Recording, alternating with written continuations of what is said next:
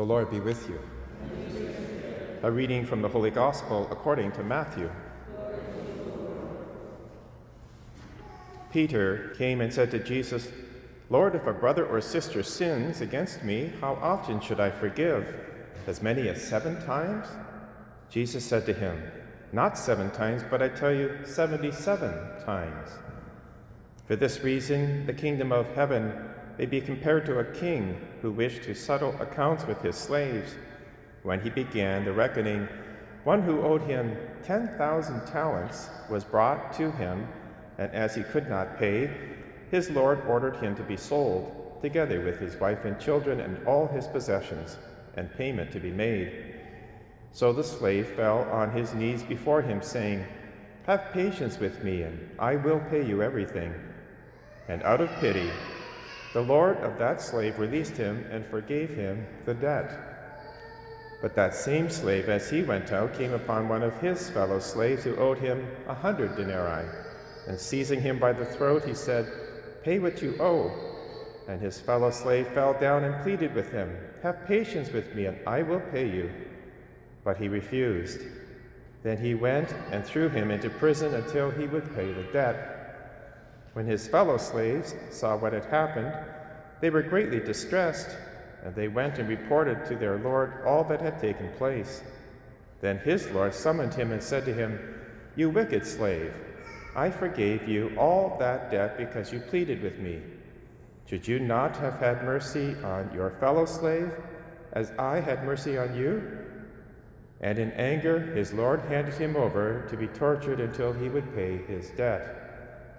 So my heavenly Father will also do to every one of you, if you do not forgive your brother or sister from your heart."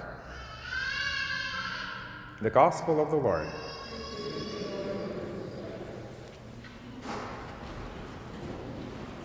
As we continue our journey through this season of Lent, the readings return to the theme of prayer. In the first reading from Daniel chapter 3, we have this very famous account of the 3 friends of Daniel, Shadrach, Meshach, and Abednego.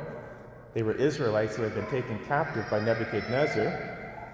And Nebuchadnezzar had gone so far as to have a huge statue erected of pure gold, 90 feet high.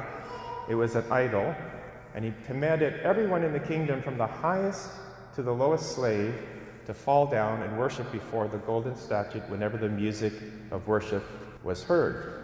Well, naturally, these 3 Jews who were brought up to worship the only single God, Yahweh, they refused.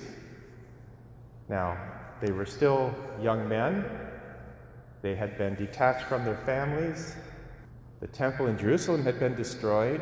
There were no sacrifices any longer, no prayers, and yet they held to the faith. They refused Nebuchadnezzar to his face because he had brought them in and wanted an explanation. And they once again told them about the God that they served, who was able to deliver them from the hand of Nebuchadnezzar. But they said to the king, "Even if my lord doesn't, we still will not bow down before you." The king flew into a rage and had this huge fire, 7 times the usual ferocity, and threw them into the furnace. Here we have the prayer of these 3 young men. It's a tremendous prayer, and it's good for us to reflect on it. First of all, Azariah appeals to the covenant that God had made with Abraham, Isaac, and Jacob. He goes back and says, "Remember, Lord, that covenant you made with our fathers, how you were merciful toward them and promised Abraham that you would provide blessings, countless generations, because he had kept your covenant. He obeyed your voice, and we are obeying your voice. We will not bow down." And then he not only brings forth his faith in the one God, he makes a remarkable request. He says, basically, we know that the temple in Jerusalem has been destroyed. There's no longer any sacrifices, animal sacrifices, being offered to you. We now propose that we become living sacrifices in the furnace, so that there will be a holocaust to your name. They don't ask for deliverance, they ask that they would be a sacrifice. And God delivers them. from the fiery furnace, much to the surprise of Nebuchadnezzar, who has a change of heart and says, the God you serve is indeed the one God. He also has a very contrite heart, Azariah. He says, yet with a contrite heart and humble spirit may we be accepted, as though we were burnt offerings of rams and bulls. So he has humility, a contrite heart, great faith, and then he says, and now with all our heart we will follow you, we fear you, we seek your presence, do not put us to shame, but deal with us in your patience and your abundant mercy. With that kind of prayer, God will deliver them, and he does. And he wants us to pray that way as well, with great humility, great faith, and offering ourselves as a living sacrifice. As St. Paul would say in his letter to the Romans, offer your bodies as a living sacrifice, holy and pleasing to the Lord. This is your spiritual act of worship. Well, with that, they are delivered. And then in the gospel, Jesus makes this bold claim that we must forgive others, not just once or twice. Peter says, well, even 7 times? And Jesus says, no, 7 times 70, an infinite number of times. Again, a remarkable claim that requires great faith.